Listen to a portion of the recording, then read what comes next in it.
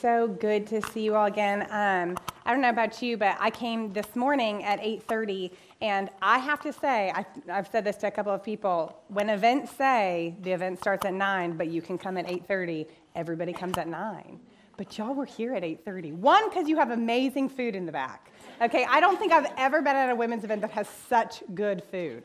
So cheers to the people who put that together, because it makes all the difference. And y'all, I've had some bad conference food. And this is good conference food. So I was so blessed to see so many people here this morning for fellowship and for food together. And I am excited about the day ahead. I don't know about you, but diving into the Word with a group of women, there's very few things that get me as excited as doing that. So I'm excited about where we're headed today. I kind of gave us a roadmap last night for where we're going, but let me kind of refresh our memory on what we're looking at doing today. We'll be doing 3 main teaching sessions. Last night we did the fourth one was last night. Why should we be students of the Word? And we saw the call from the Psalms to be people who are rooted in the Word, not because we want to please God, not because we want to measure up to this standard and meet the righteous requirements of the law, because Christ has done that on our behalf, but because we want to become like God in His character. We want to become like Christ, and the invitation is extended to us to do that as we study God's Word. So last night we saw why should we be students of the Word, and this morning we're going to talk about how do we do that? What's next? What practical steps can we take to be students of the Word? So this first workshop we're going to go through things like, how do I identify who the author of a passage is? How do I know who this was originally written to, and how does that help me understand what is being said there? One of the questions that a lot of people have is, how do I know if something has cultural context around it, or if it's meant to be an eternal commandment? How do we know these things? Because I don't know about you, if you've ever heard passages that people say, well, if you understand that in its original context, it means this, and you're like, how am I supposed to know? Who's going to tell me how I understand eternal promises and eternal commands versus those that have some cultural context around them? So we're going to talk about all of those things this morning in our first workshop, and then later on we're going to talk about why should we teach the Bible? What is the call in God's Word to be people who pass the Word of God on to others, who share the good news of the gospel with other people? And then we're going to do a workshop and close our time together with how do we do that? What are some practical ways? If you want to be a teacher of the Word, if you want to lead a Bible study, if you want to eventually do stuff like this and teach groups of people from the Word of God, how can you start putting together a lesson? But more basic than that, how do I share the Word of God with my kids? How do I simplify in a way that doesn't water it down, but also makes it approachable for them? How do I do that with my neighbor? And how do I do that with my friends? And even those in my Bible study, how do I be a person who uses the Scriptures? Now that I can study them, how do I use them in a way that is glorifying to God and helps build the kingdom of God? So that's where we're going. We're going to dive into workshop 1. But I want to remind us of why we want to be students of the Word. So I want to ask you to turn once again to Psalm 1. If you don't mind turning in your Bibles there. Psalm chapter 1. I want to read this again for us as sort of our reminder of the invitation that we have in God's Word to be students of the Word. And if I can do this, can I ask you to stand for the reading of God's Word? I don't always do this, but there is something sacred about us all holding God's Word, or an iPhone, holding God's Word and acknowledging that with reverence we come to God's Word to be students of it. We don't come to lord over God's Word. We don't come to bring our own agendas or to bring our own presuppositions to the text. We come to be students of it because He is our King. He is our God. He is our Savior. And so we want to show reverence. And you guys were just asked to sit down, and then I asked you to stand up. You're going to soon think that we're Presbyterian or something around here. But let's stand as we read God's Word this morning. Psalm 1 says, "Blessed is the man who walks not in the counsel of the wicked, nor stands in the way of sinners, nor sits in the seat of scoffers. But his delight is in the law of the Lord, and on his law he meditates day and night. He is like a tree planted by streams of water that yields its fruit in its season, and its leaf does not wither. In all that he does, he prospers. The wicked are not so, but are like chaff that the wind drives away. Therefore, the wicked will not stand in the judgment, nor sinners in the congregation of the righteous. For the Lord knows the way of the righteous, but the way of the wicked will perish." And while you're holding your Bibles, ladies, I just want to encourage you. I heard a speaker, a Bible teacher, Jill Briscoe. I don't know how many of you are familiar with her. She's a British Bible teacher who I love. And she recently taught, I think actually about a year and a half ago now, she recently taught, and she's in her 70s, and she held up her Bible and she said, I want to tell you from this side of my life journey with Christ that it is all true. I want to tell you that all of this, everything in God's Word, it's all true. And so as you hold your Bible this morning, sit in the relief that it is all the true Word of God. It's not just good news, but it is true good news. And it's good news for you today as you seek to be a student of the Word. So as you stand, let's pray for our time together. Lord, we love you, and we are grateful for your Word, and we are grateful that you have called us to be women rooted in the Scriptures. And so we ask now that you would come and meet us here as we seek to be better students of your Word, wherever we are on this paradigm of learning to study your Word, wherever we are, whether we're just getting started and we're saying, man, this is just overwhelming. I have never read the text without a devotional, without some sort of study to lead me along, or whether we're saying, I've done inductive for years, Lord, wherever we are on this paradigm, would you take us a step further? Would you help us to take your hand and accept your invitation to be students of your Word and to dive deeply into the Scriptures this morning? Lord, I pray for women that may be overwhelmed or intimidated. I pray that you would meet them in any anxiety that they fear, any fear that they have that they won't measure up. Lord, remind all of us of the truth of your Word, that we don't come to measure up, but we come in the grace of Christ to become more like you. And so we're accepting your invitation this morning to study your Word. And I pray for the women who are really eager, who have said, yes, I've wanted to study this. I've wanted to learn this for a long time. I pray that you would bless their enthusiasm, bless their eagerness, bless their excitement, Lord, and make it fruitful for us as we study your Word together and as we study what it means to study your Word together. So bless our time, Lord. And we pray it all in the precious name of Christ. Amen. Ladies, go ahead and have a seat. This morning, we are going to be looking at, we're going to look at how to study the Bible. And I recently I've dove in. In this last year, did dive in to local church ministry with my husband as we're planting a church. We're in the process actually right now of planting a church in Greenville, North Carolina. It's been a super fun process for us. We've been really blessed by the people God has put in our path, by seeing other churches that are doing great gospel-centered ministry there. We've been so encouraged as the Lord has directed our steps there and as he's guided us in that direction. And we're so thrilled every time we meet these little baby believers that have come to know the Lord in the last couple of months even. And we are just so thrilled as they ask good questions of the text and as they even just as practicals of what it looks like to walk with Christ. I had a girl recently who lives in Greenville but works in Kinston, which is where I live, and that's how I met her. And she was a big part of how the Lord sort of opened our eyes to the need in Greenville. And she I had met her through a business meeting, and we had several business meetings, and she worked at a local restaurant in Austin. She had, met Austin and I there together through that position. And one day after a business meeting, she came to me and she said, okay, you just have to tell me, what's different about y'all? You just have to tell me something's different. She was like, we're the same age, but my life is a wreck, and your life is all together. And I was like, you do not know me very well. But I was basically able to say, it's all Jesus. It's all Jesus. Jesus is the one who is doing this. Jesus is the one who makes all the difference. Austin and I, our marriage does not work without Jesus. Our life and our financial decisions and living, in our community, none of this works without Jesus. And so I was able to share the gospel with her, and she was like, not having it. Not interested in hearing any more about this Jesus mumbo jumbo. And so I was like, okay.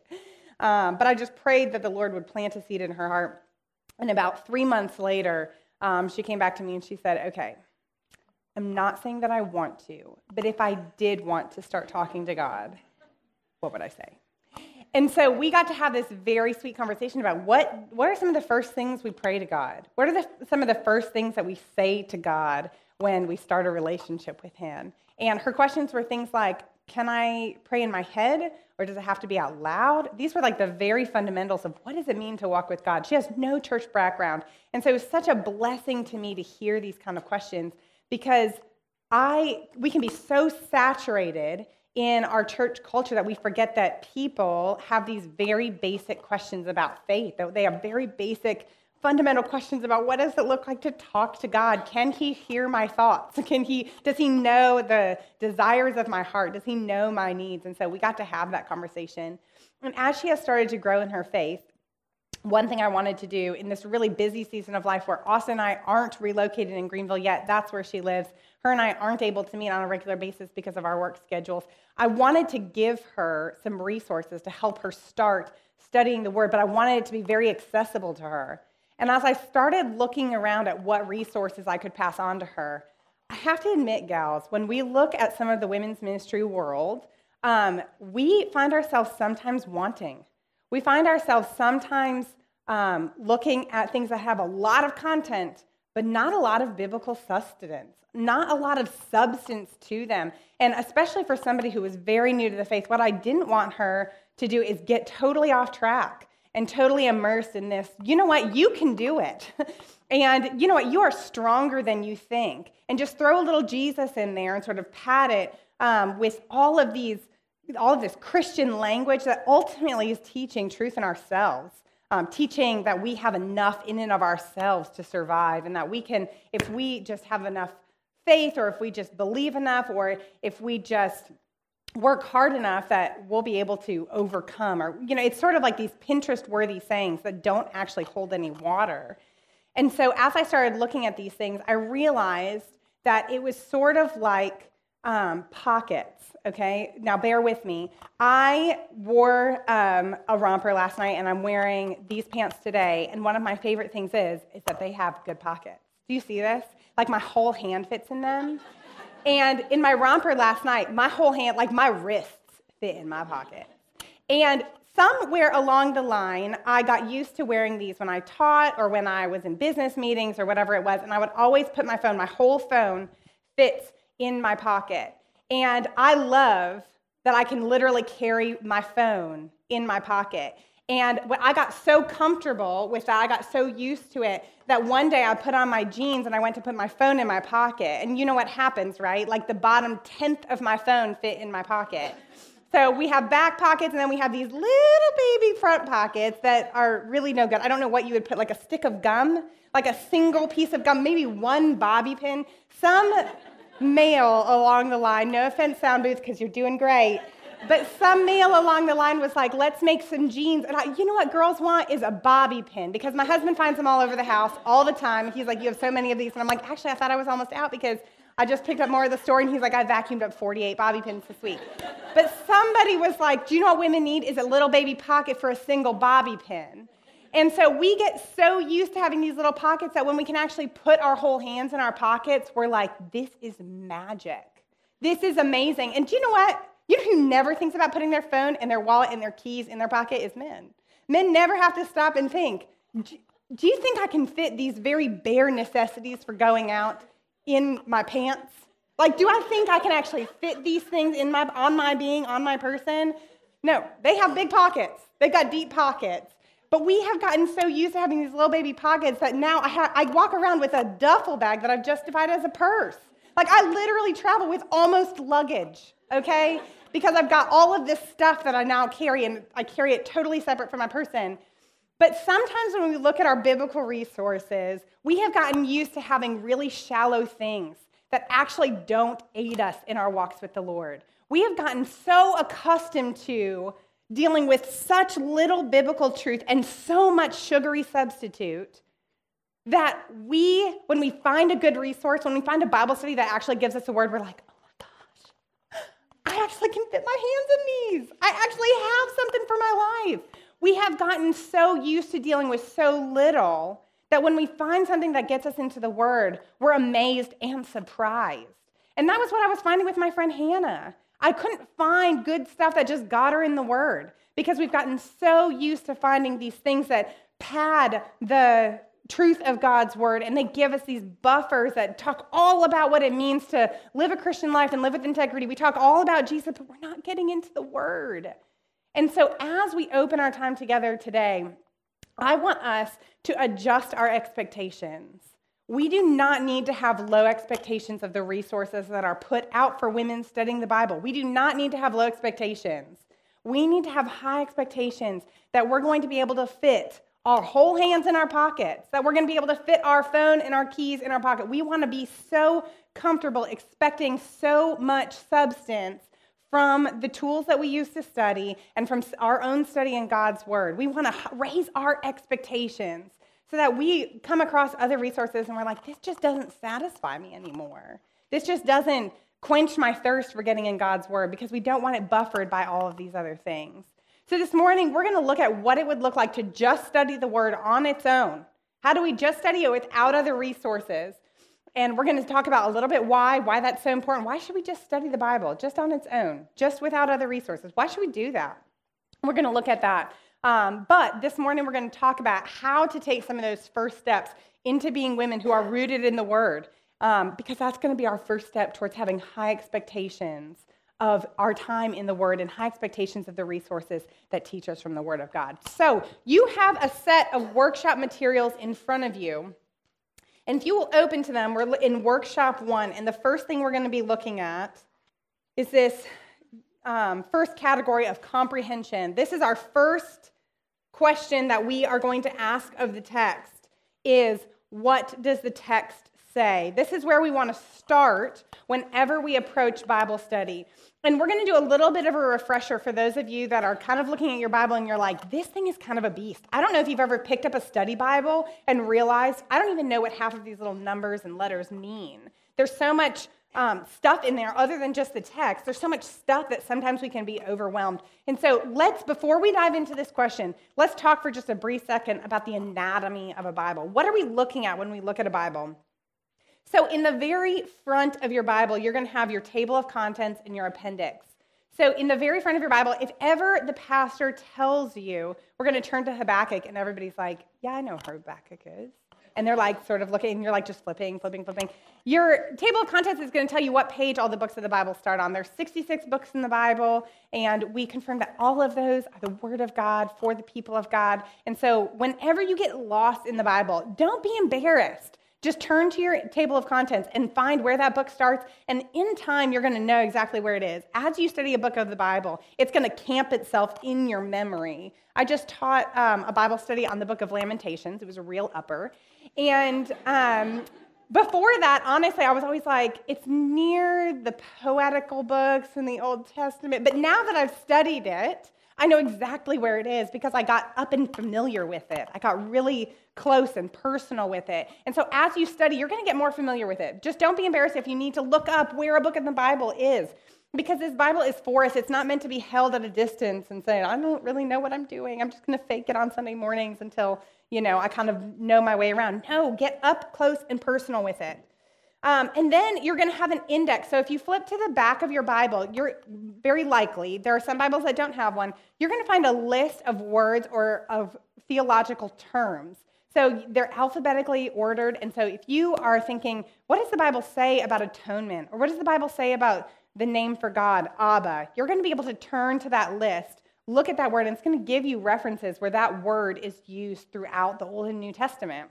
It's a really great resource so that if you come upon a word in the text that you think, I actually don't know what this means, or I don't know what it means in context, look it up in your appendix. Look it up in the back of your Bible and figure out where else is this used, because it's going to help fill out your understanding of what that verse is saying in context. And then lastly, if you have a study Bible, you're going to find before any book of the Bible, you're going to find some commentary, maybe an introduction on who the author is. In the middle of the text, you're going to find some commentary down below. So if it says something about the angels, you're going to see that bolded below in an explanation from some kind of biblical literacy professor or commentator. You're going to see some commentary down below about what that means and how we understand it. Study Bibles are so great. They're a great resource. But I do want to encourage us, let's get familiar with the text first. The Bible is God's word. The commentary are the words of man. They're helpful words of man. That's not to say anything bad about them, but we need the life-giving words of God. And we want to be people who can study it without commentary. We want to be people who study it first and then go to commentary as support and as we explore some of our questions. But we want to study the word of God first. So use your study Bibles, but use the word of God first. Use that as a backup and as a second step in understanding God's word. So let's talk about comprehension, asking what does the text say? The first thing that we want to, I went too fast. The first question that we want to ask, and you're going to see this in your workshop materials, okay? So take a look there. The first question we want to ask when we ask ourselves, what does the text say, is who is the author? Who is the author? The author, knowing who the author of a particular text is going to help us understand the context of the original writing. So when we come to a text, we want to understand that before we ask ourselves a question, what does it mean, and what does it mean for me? We want to ask ourselves, what does it say? The Word of God was written for us, but it wasn't for us first. And so we want to learn to understand, what is it saying? What is it saying in its original context? What is it saying to the original audience? We want to understand what it's saying before we say, what does it mean? And then we can ask ourselves, what does it mean for me in application? We want to honor this progression because this is how we honor the Word of God, is saying, first, what does it say? And the first question we want to ask ourselves is, who is the author?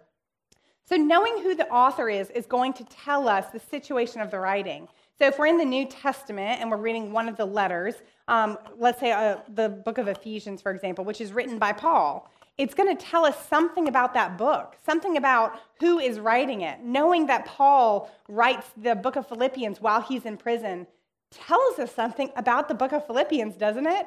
So when Paul says, remember my chains, he says in the book of Philippians, he says at the end of the book of Colossians, he says, remember my chains. Well, when we understand that that is the context of the author, it makes Paul's words in Philippians seem a little less trite when he says, rejoice. And I'm telling you again, rejoice. Those words have a little bit of some different weight when we understand that he is in prison for the cause of Christ. So knowing who the author is going to help us understand the original context of the writing.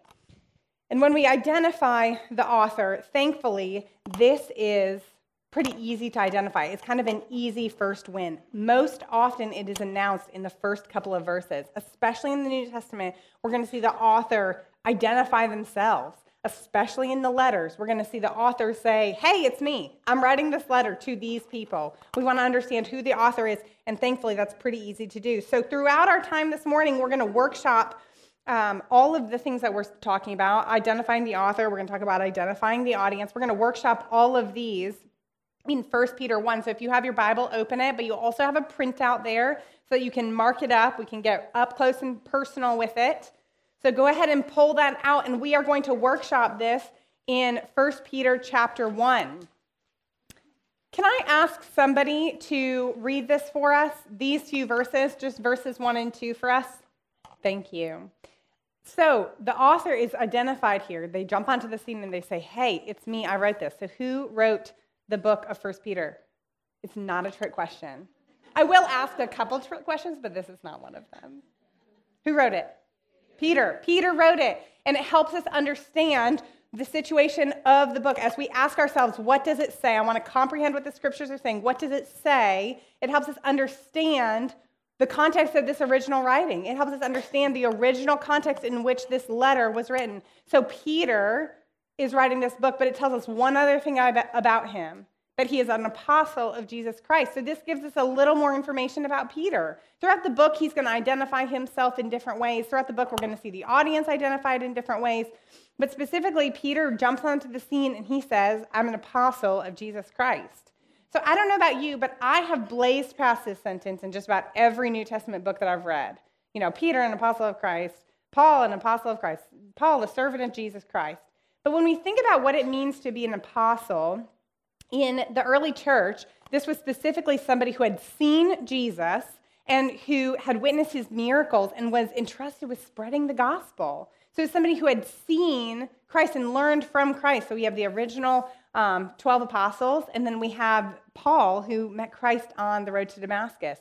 And so when Peter is saying, I'm an apostle of Jesus Christ, he is announcing himself as somebody who has been with Jesus and been entrusted to pass on the good news of the gospel of Jesus Christ to others.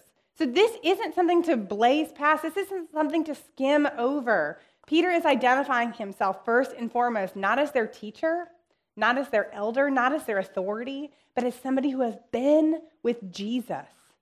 That is the author of this book, and that tells us a little bit of something about his heart as he moves through the text. As we read from him, he's not coming to the text in the posture that we talked about avoiding. He's not coming to lord it over them. He's coming as an apostle, as one who has been with Christ, who has been entrusted with this message. He's coming as a person who has been with Jesus. So knowing who the author is helps us understand the original context. Now, I will tell you, we don't know the author of every book, and that is okay.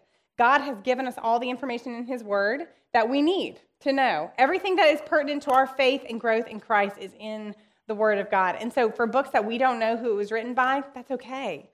The Lord did not see it fit to give us that information. So it doesn't mean that we don't know something about the word of God if we don't know who the author is. But when we do, it's helpful information to give us clues into how the book was written and the original context that it was written in. So the next thing that we want to ask ourselves is, who is the audience? Who is the audience? We want to ask ourselves about the original recipients of this specific book of the Bible. So if it's a book written in the Old Testament, was it written to the people of Israel? Was it written specifically to kings? Was it written for those in exile? Was it written to the New Testament believers? Was it written to the early church? Was it written for Gentiles, or was it written for Jewish converts to Christianity? Who was the original audience of this, and what was going on with them? It's going to tell us a lot about the context in which this book was written. For example, when we come into Philippians, I used this one before, Paul is in prison, and he writes to this church, and he tells them to take heart, and he says, let nobody deceive you. Don't be deceived. And if we look closely at the text, you see that there are people from inside the church and outside the church that are seeking to undo the work of Jesus Christ in their Christian community. And so when we understand that, if we get to chapter 3 in the book of Philippians and we understand, oh, there are those inside the church preaching Christ in vain, and there's those outside of the church preaching Christ from rivalry, when we get to there and we read the whole book again, that context brings the entire book to life for us. When Paul talks about his chains and saying, it's better for me to depart and be with Christ, but for your sake, it's better for me to remain. When we understand the situation of his original audience, the situation of the church in Philippi, we understand, oh, that's why Paul is saying these things. That's why it's better for him to stay, because they need a shepherd. They need somebody to walk them through this difficult season where there's attacks from within and attacks from without. So understanding the situation of the original audience is going to tell us a whole bunch about why this book is being written and the original context in which it was written. It's going to help us it's going to bring us to that question, the next question. Right now we're asking, what does it say? It's going to bring us to the next question of, what does it mean? So first we want to ask this question, who is the original audience? It's going to tell us about the historic setting of the original book. So what's the situation of the original readers? The cultural setting, is there important cultural background that's pertinent here? We look at Luke, writing the Gospel of Luke, and he writes it as a doctor, so it's very prolific, it's very advanced in language, and he was writing to those who did not know Christ, but were probably in a different class than those who are reading the book of Mark. It's a different perspective, and so when we understand who the author is, it helps us understand the context of the original audience. And so then it also gives us perspective. Knowing the original audience gives us perspective on the passage. It helps us ask the question, how will this audience hear these words? Into what situation are they being written? Is the original audience Jewish and they have extensive religious understanding, or are they Gentiles who have been ostracized from the things of faith? What is their original situation so that we can understand what the original context of this passage is to help us answer the question, what does the text say? And so here, we're going to do this again. Can I ask somebody else to read these two verses again for us, nice, loud, and clear? And we're going to identify something about the original audience. Thank you. Very, very helpful. So what do we learn about the original audience? So Peter has identified himself as the author, and he says, I'm writing to fill in the blank. What do we learn about the original audience? Just shout it out. They're in exile. That's great. What do we know about those exiles? They're elect exiles. So they're not just exiles, but they're elect. Okay, so we'll look at what that means in a minute. What else do we know? They're dispersed, right? So they're elect exiles of some dispersion. And I'll tell you, the capital D here gives us a little bit of a clue that it wasn't just a a general dispersion, but there was a dispersion. This is pointing to a historic event. Instead of saying like war in lowercase w, which just means kind of general ongoing war, if we capitalize it, we're talking about like World War I or World War II. We're talking about a very specific thing. So there was a very specific dispersion that has affected these elect exiles. What else do we know about them? We know their location, so they're in these areas.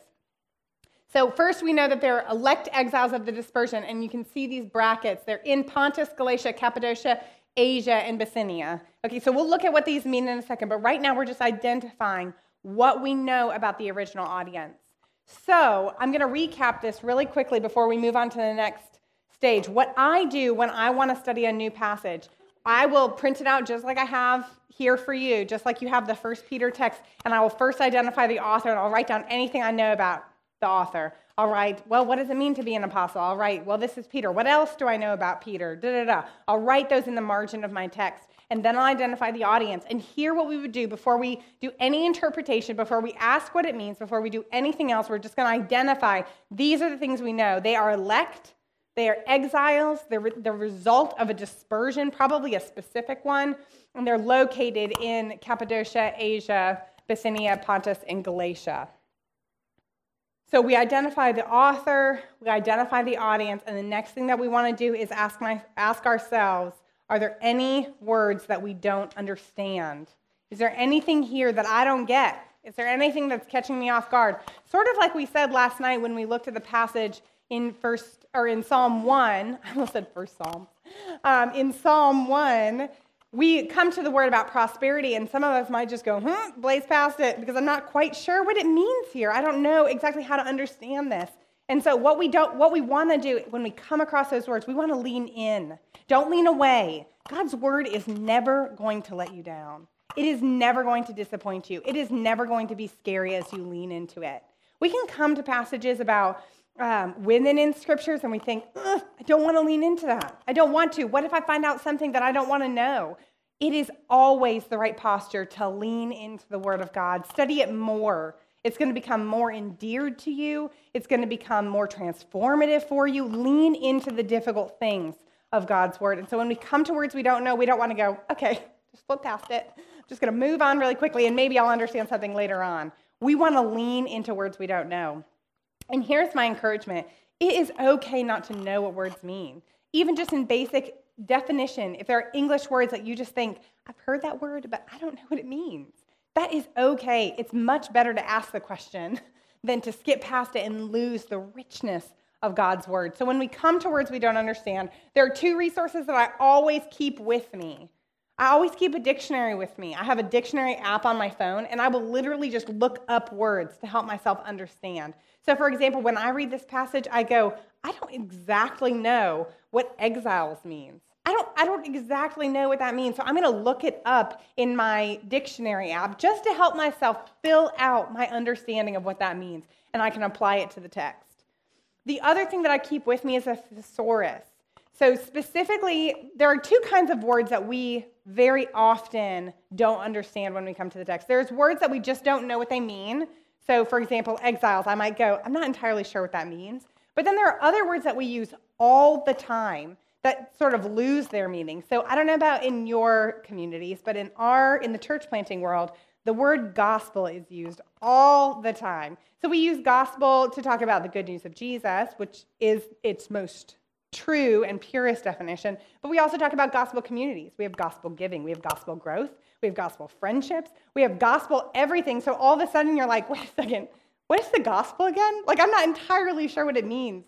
Words like grace and mercy and hope can also be like this because we talk about them all the time that they sort of lose their meaning. We use them so broadly that we forget there's a preciseness here that we want to get. One example of this is the two words grace and mercy. We use them almost interchangeably, don't we? We talk about the mercy of God, the grace of God in Jesus Christ, but it's easy for us to forget that they are very distinct in definition. If we look them up, grace is the free gift of God that we don't deserve, and mercy is us not getting the punishment we do deserve. They're very distinct in definition. The good gift of God that I don't deserve And mercy is not getting the punishment I do deserve. And so when we see them in the text, we don't want to just wash across both of them and use them interchangeably. No, we want to understand specifically what they mean. So whether we come across a word that we think, I just am not familiar with this word and I need to look up a definition, or we come across a word that we're so familiar with that we sort of have lost touch with its actual definition, we want to look both of those up and not blaze past them. So use a dictionary app and then use a thesaurus. A thesaurus is helpful when you come across words like gospel or words like grace or words like mercy, where you think, I've used this so much, I'm not entirely sure what it means. It helps us fill it out. Mercy is going to come up with other words similar to not receiving the punishment you deserve. Grace is going to come up with words similar to the good gift of God that we don't deserve.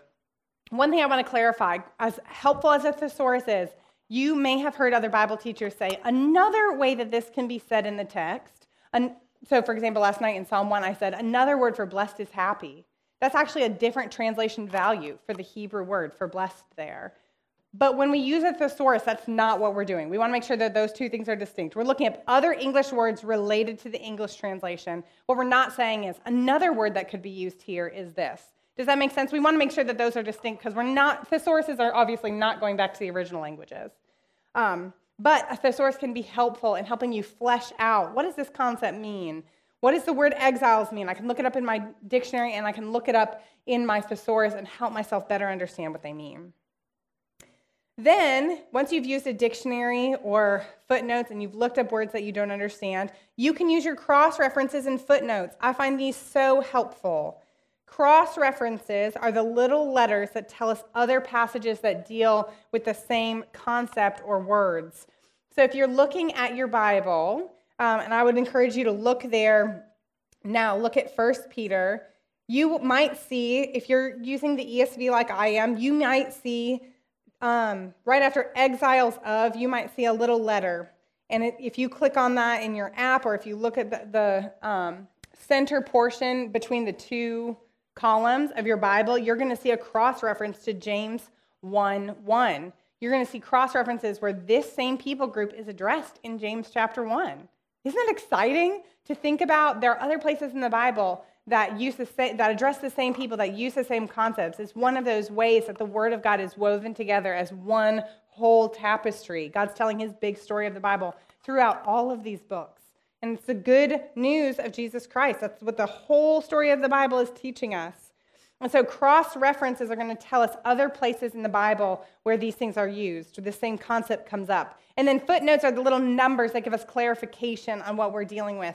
So this is going to tell us where maybe a different translation could be used, a different word could be used, or it'll tell us in the book of, in 2 Peter, we use this translation value instead of this one. Here you're going to see exiles, but here you're going to see refugees or something like that. You're going to see the different translation values that could be used. So don't shy away from using those letters and numbers that litter your text. Those letters and numbers that you see in there, don't just go, well, I don't know what that is. Move past it. Use those because those are super helpful tools for you to help answer the question, what is the text saying? And so as we look at any words we don't understand, what are words in this text that you think those might be helpful to look up? What are some of them? Foreknowledge. Yeah, what does that even mean? It feels like Old English or something. It feels very far away from us. What else? Sanctification. One of those big theological words. Elect, yes. Yes. What else? Apostle, yes. Sanctification. Sprinkling with blood is kind of like, that's kind of weird language. Makes me feel like we're in the Old Testament or something, so I might want to look that concept up. And also, I would want to look up what is the dispersion and where are these locations? What does that mean? I don't actually know. I don't know if you know, but I don't know. So we're going to look at those. We're going to look at these words really quickly. So if I was studying this text and I had my printout like you have here, double space so I can make notes and stuff, I'm going to start by looking up the word elect. And if we look it up in a dictionary, it means somebody who is chosen beforehand. Somebody who is known beforehand. And if we look this up if we read theological commentary on this, we talk about, people will talk about passages that deal with predestination. We talk about all these different things that have to do with the elect in the text. But that's actually not what we're dealing with here. We're not talking about specifically those who have been elected for salvation, but because it's a lowercase e, we see that these are people who God has chosen for some reason. And as we look at these other words, we're going to see what that chosen reason is. Okay, so these people have been chosen. He knew about them. He knew that whatever was coming was going to happen. They have been chosen for a specific purpose. And then when we look up the word exiles, we're going to see in our dictionaries that another word that can be used here is refugees, in our thesaurus.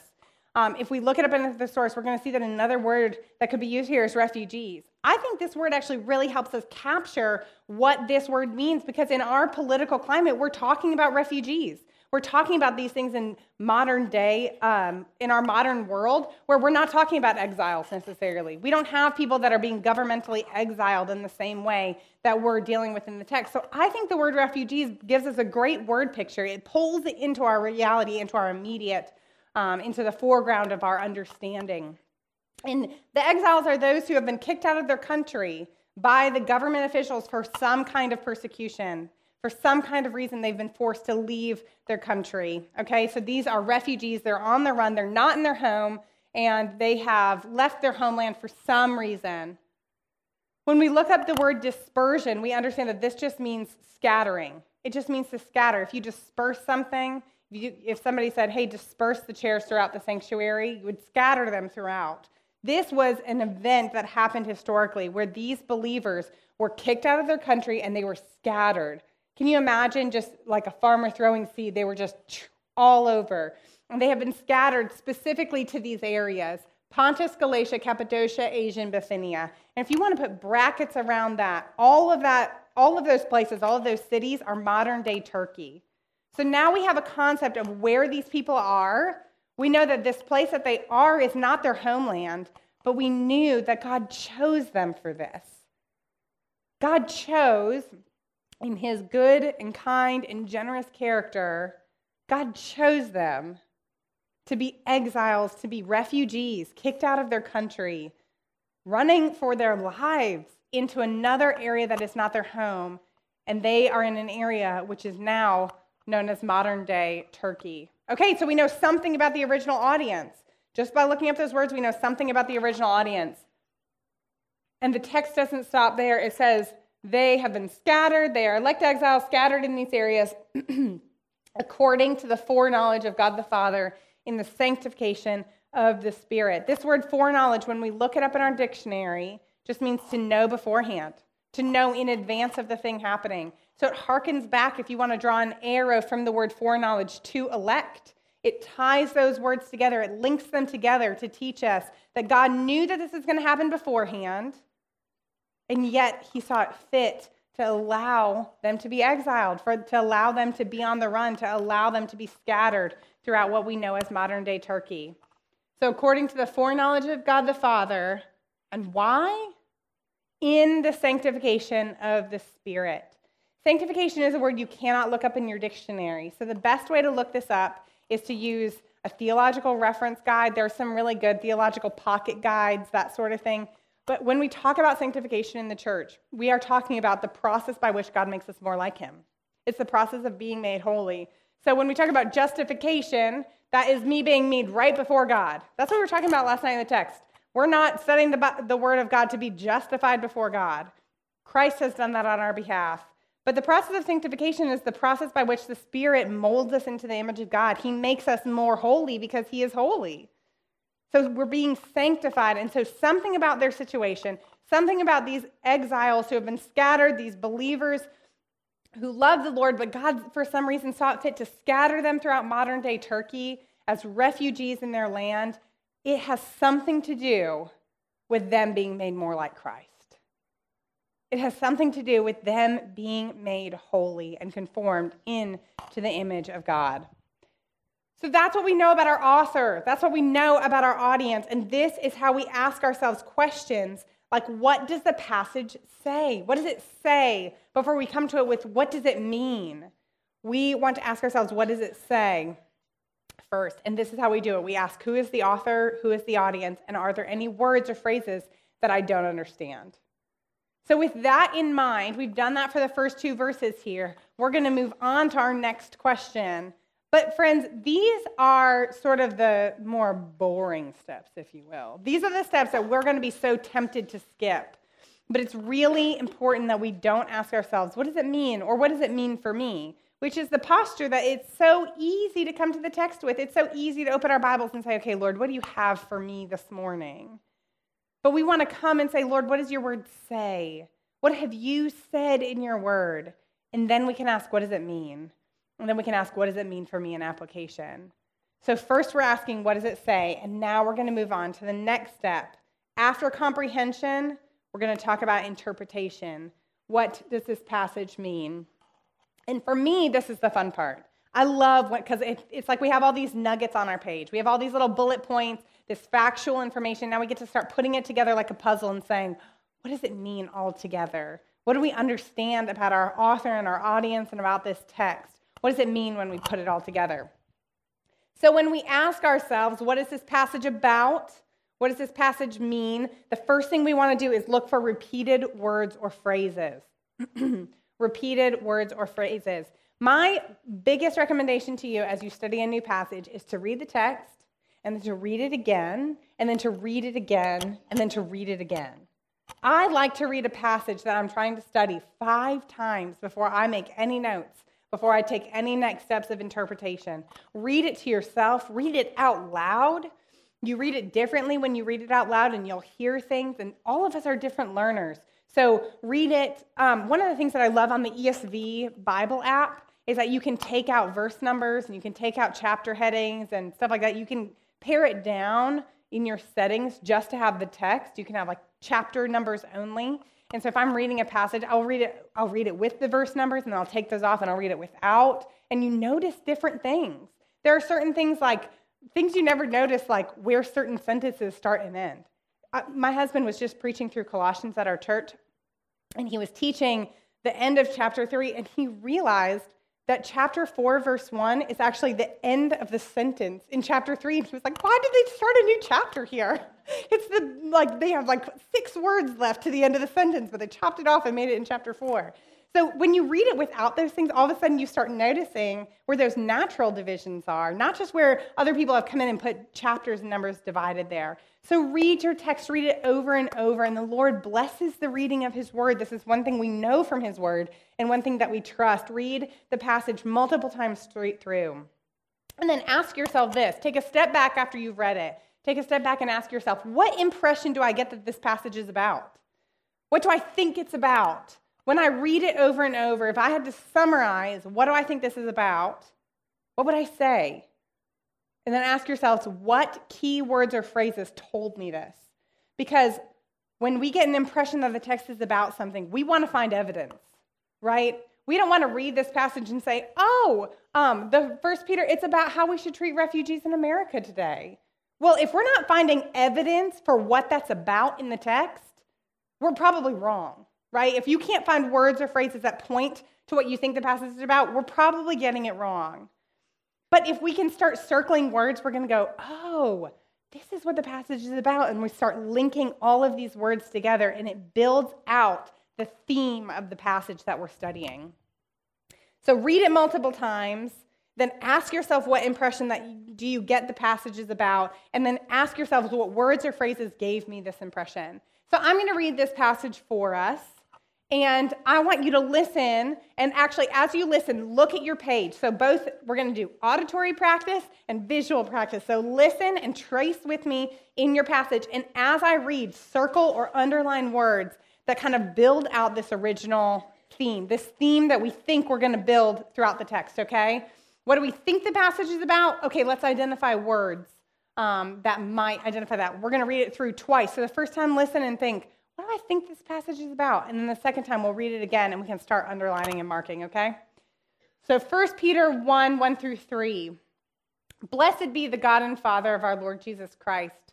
According to his great mercy, he has caused us to be born again to a living hope through the resurrection of Jesus Christ from the dead, to an inheritance that is imperishable, undefiled, and unfading, kept in heaven for you, who by God's power are being guarded through faith for a salvation ready to be revealed in the last time. In this you rejoice, though now for a little while, if necessary, you have been grieved by various trials, so that the tested genuineness of your faith, more precious than gold that perishes, though it is tested by fire, may be found to result in praise and glory and honor at the revelation of Jesus Christ. Though you have not seen him, you love him.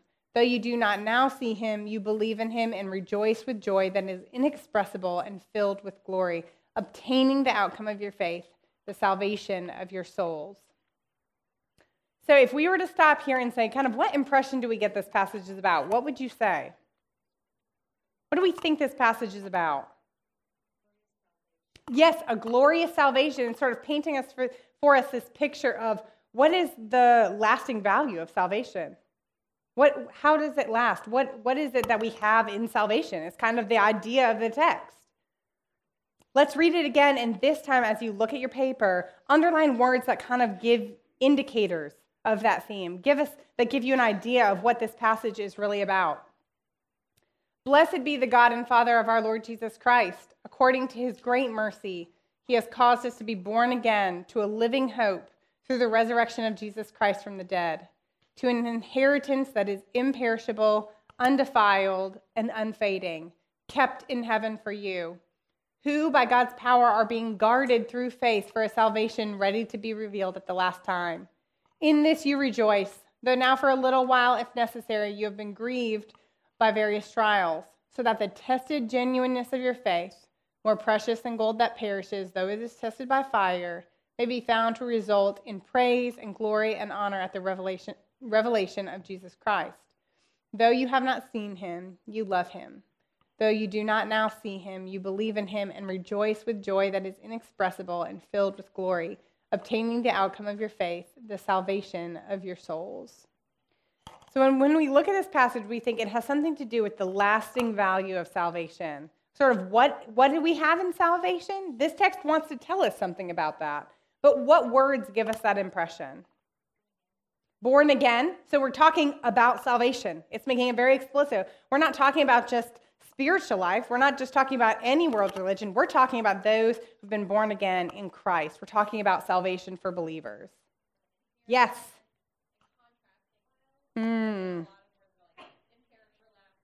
Yes. That's exactly right. So we've got these words that show longevity. We've got these words about imperishable, undefiled, something that's kept. Their salvation is guarded. And then it's contrasted with these trials for a little while, right? We see that contrast. So these are going to help us build out our theme. So if I were to identify repeated words or themes, I would separate them into two categories. So hopefully you can see that some of this is marked in blue and some of this is marked in green. So when we talk about salvation, how do we know we're talking about salvation? Emily referenced this earlier. We're talking about being born again. There's these words of life. So he's not just saying those who are saved. He used specifically the phrase born again. Talk about words that are bursting with new life.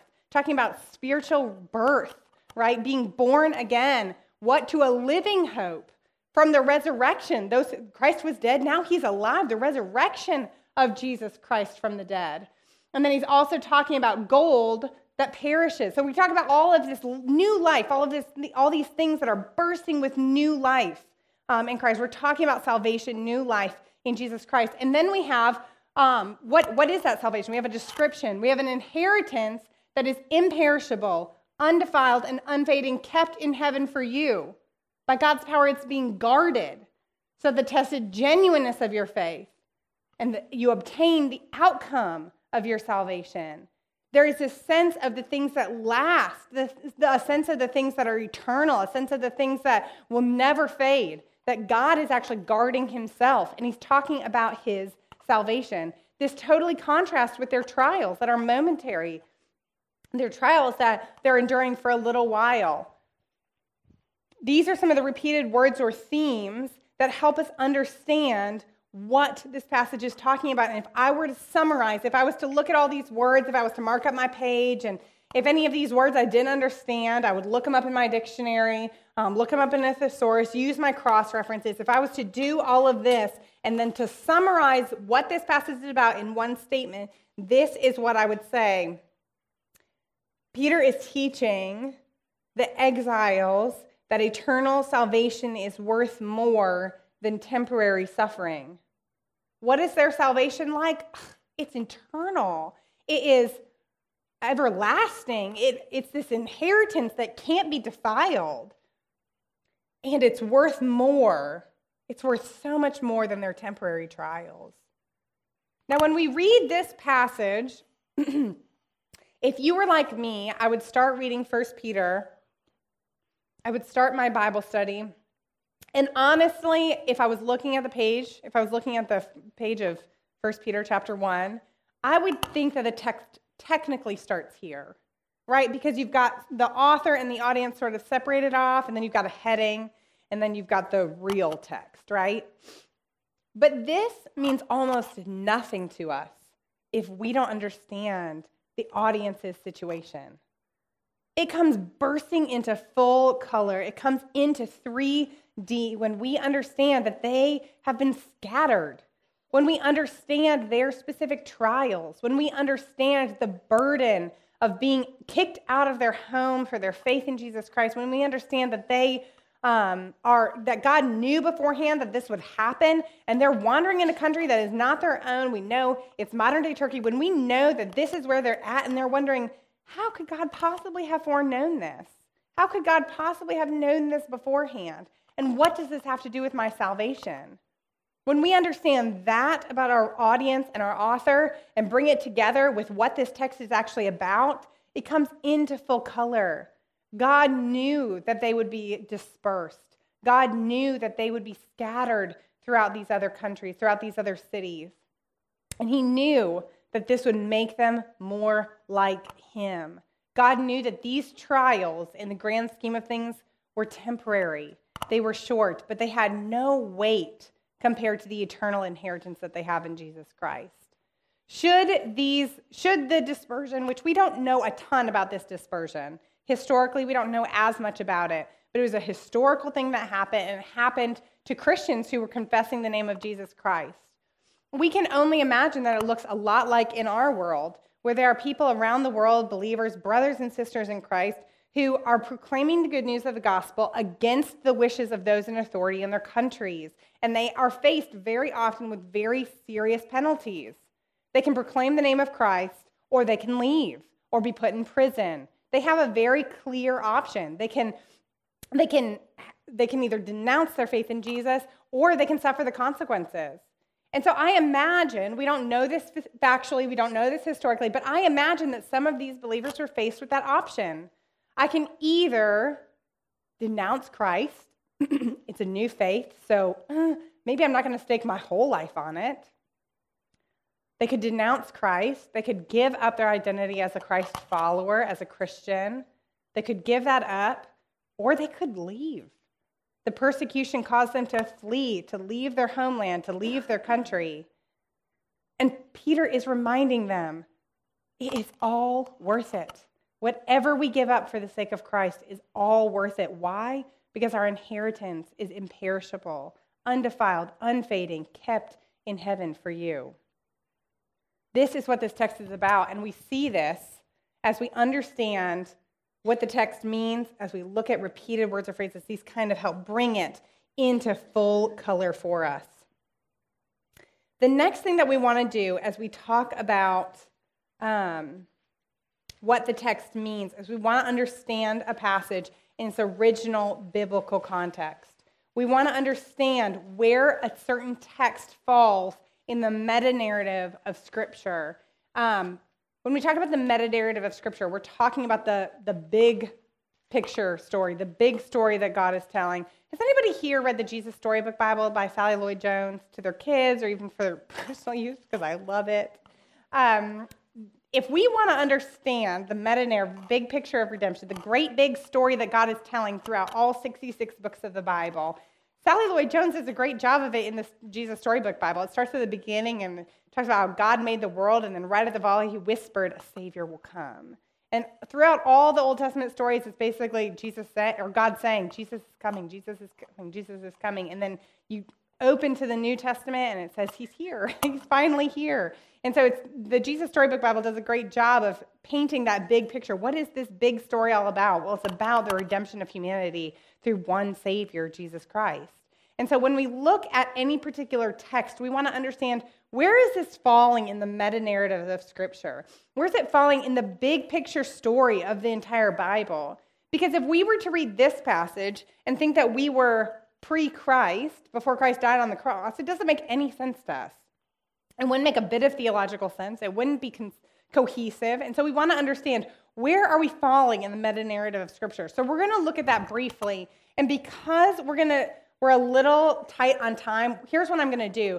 I'm going to go over the meta-narrative of Scripture here, and then we're going to walk through it in more detail in our second workshop. We're going to kind of lop that onto the front end of that because I want to make sure that we stay on schedule. But this is something we just don't want to rush past because it's really helpful as we consider where a text falls. So let me do an overview on, hold on.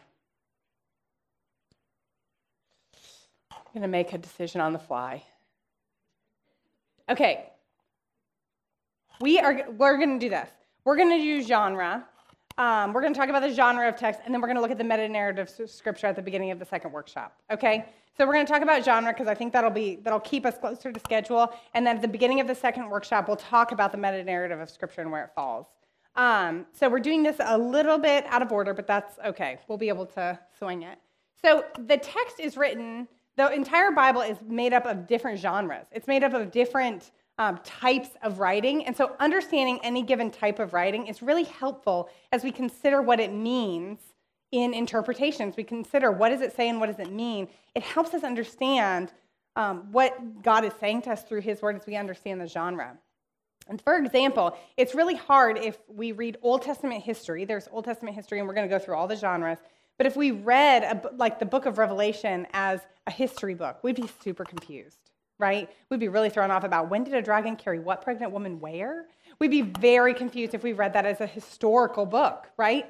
Or we'd be confused if we read the Gospels like we read poetry in the Old Testament. It's sort of like picking up your favorite, like I love Emily Dickinson. So if I pick up Emily Dickinson in my car manual and got them confused in genre, like I'm just not going to open my car manual and be like, wax poetical about, I don't know anything about cars, so I can't even make up something that would be in a car manual.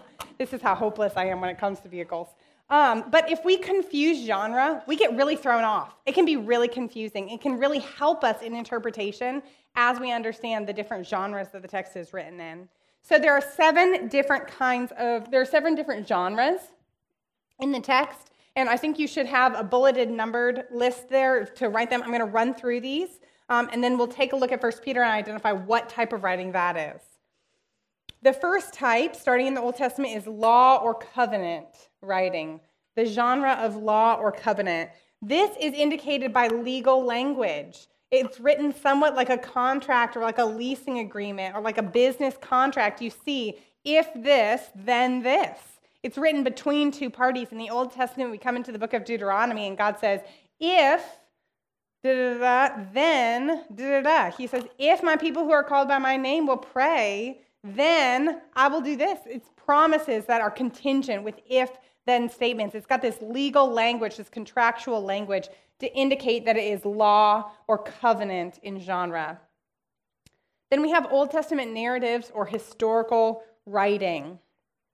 Old Testament narrative or historical writing. This is a good portion of the Old Testament. We have books that burst onto the scene that say, in the year that King Hezekiah died, and what it's trying to do for us is tell us this really happened, and if you want to know that, look at these other historical things that were happening at the same time, and you'll see that they reference it as well.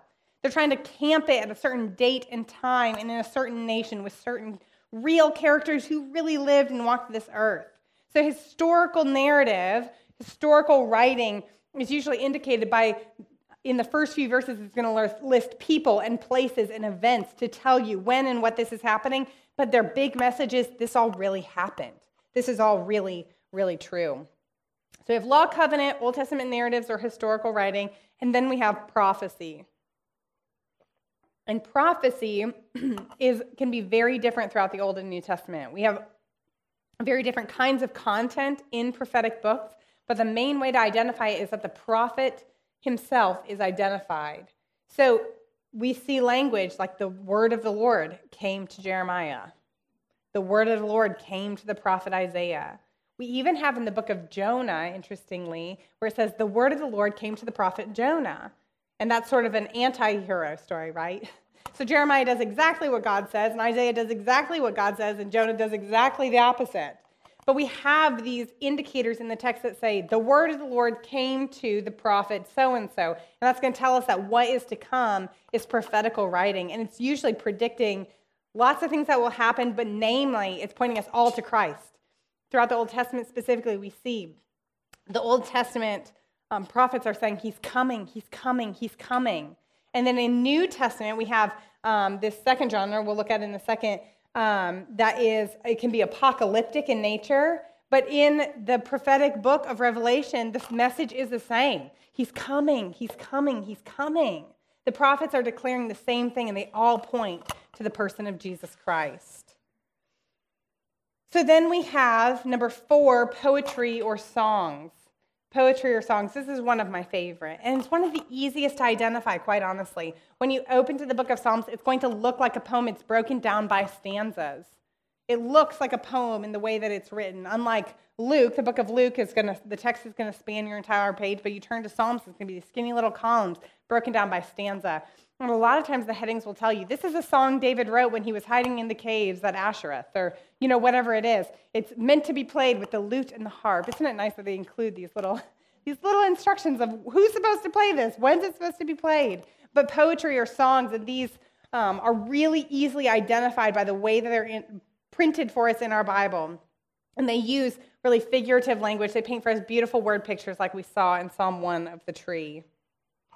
So we have law, covenant, Old Testament narratives, prophecy, poetry, and then we have wisdom literature. Wisdom literature. This is pithy, short phrases that teach us what it looks like to live in wisdom. What does the life of a person who follows God, what is it going to look like? Practically, what do I do? And the wisdom literature throughout the Old Testament has these pithy little sayings, these little memorable quips. If you're familiar with Chinese proverbs, we're going to see a lot of those in the book of Proverbs. The book of Proverbs is wisdom literature, and it's basically giving us good advice on how to live in wisdom, and it's short, memorable statements. I usually ask myself, is this something I would want to pin? Like, is it kind of memorable and quippy that I would want to, pin it on Pinterest? And that is a good indication that it's wisdom literature. It's these short little statements that are punchy, and they remind us what it looks like to live a wise and righteous life. In the book of Proverbs, this is a primary example of wisdom literature. We actually see personified Lady Wisdom. The book is all about giving good advice, and then, the writer of the book of Proverbs says, Lady Wisdom is crying out and saying, go home, you fool. Go home, you son. Don't turn aside to that way. It's literally full of the voice of wisdom. So wisdom literature, and next we have New Testament narratives or the gospel. As we break into the New Testament, we see, just like we see in the Old Testament narratives, we see these historic books that document us the life of Jesus. They tell us all about what he really did historically. Where did Jesus really go historically? What did he really do? And who did he really heal? And what did he really teach historically? The Gospels tell us all about Jesus' life, ministry, and death. And the Gospels are the 4 books, Matthew, Mark, Luke, and John. So those are hallmarks. Those are the only Gospels that we have in the New Testament. And the authors want to tell you specifically that it's historical because they say things like, and then they went to this place. Just like in Old Testament, they say, in the year King Uzziah died, they're saying, and then they went on from Galilee to this place, and it was this feast, and they're trying to camp it for you in a historic setting so that you know that this really happened. So there's the New Testament narratives or the Gospels. And then lastly, we have letters. We have the epistolary writings, which is sort of the more academic term for it, but the epistles, they are letters from apostles to the churches that are in the very first churches of the early church as the good news of the gospel is spreading. Jesus has ascended into heaven, and the gospel goes forth, and people come to know him in this new faith, this new old faith, right? Because Jesus didn't come to start a new faith, but he was fulfilling the old faith of the Old Testament. These people that are coming to know Christ for the first time, as they're growing in their faith, they're going, okay, I know about Jesus, I know about the resurrection, and I know about some of these other things, but like what now? Like what do we do? How do we live out this new life in Christ? What do I do now? And so the epistolary writings or the letters teach us, and they teach the original hearers what it looks like to work out this faith and to live in it day to day. Most of these letters are written by Paul. I loved whoever said last night that they would want to talk to Paul because I would have lots of questions for him as well. But these letters are written after Christ's death, and they're written by those who bore witness to new Christians about what it looked like to live in Christ. And usually they're identified as letters by saying, hey, I'm Paul, and I'm writing a letter to the church in Ephesus. It's pretty simple. It's pretty easy to identify, but this floods the New Testament. About 60% of our New Testament books are letters. And so as we look at all these different genres, we have law, covenant, we have Old Testament narratives, we have prophecy, poetry, wisdom, literature, New Testament narratives or the Gospels, and letters. And as we look at 1 Peter, as we look at 1 Peter here, what do we see is, if you look at your whole text, look at your printout, what genre does this fit into? A letter. It's very clear to us. This book is all about telling us, hey, this is how you practically live out this new life in Christ. This is not telling us in poetical form. So when we come across an illustration, we know it's an illustration and not poetry. That's helpful to us. It might give us wisdom. It might give us practical advice, but it's not wisdom literature. It's also not prophetic. So when he says, you're going to go and do these things, it's not prophetic. It's not a promise from God. But it's advice. It's information. It's helpful working out our salvation. How do we live new life in Christ? This is our instruction on how to do that. So the book of 1 Peter is a letter, and we're going to look more at what this means for us as we go into our second workshop. We're going to lop off the meta-narrative. We'll do that in our second workshop. But for now, let me pray for us. And I think we're taking a bathroom break next, a 5-minute break. I need some sort of visual cue from one person that I'm supposed to dismiss people. No? Icebreaker after this. I'm so glad. I was looking in the wrong place. I almost dismissed y'all. Can you imagine? Oh, they'd be so mad at me. Okay. Ladies, let's pray really quick, and then we'll do an icebreaker, okay?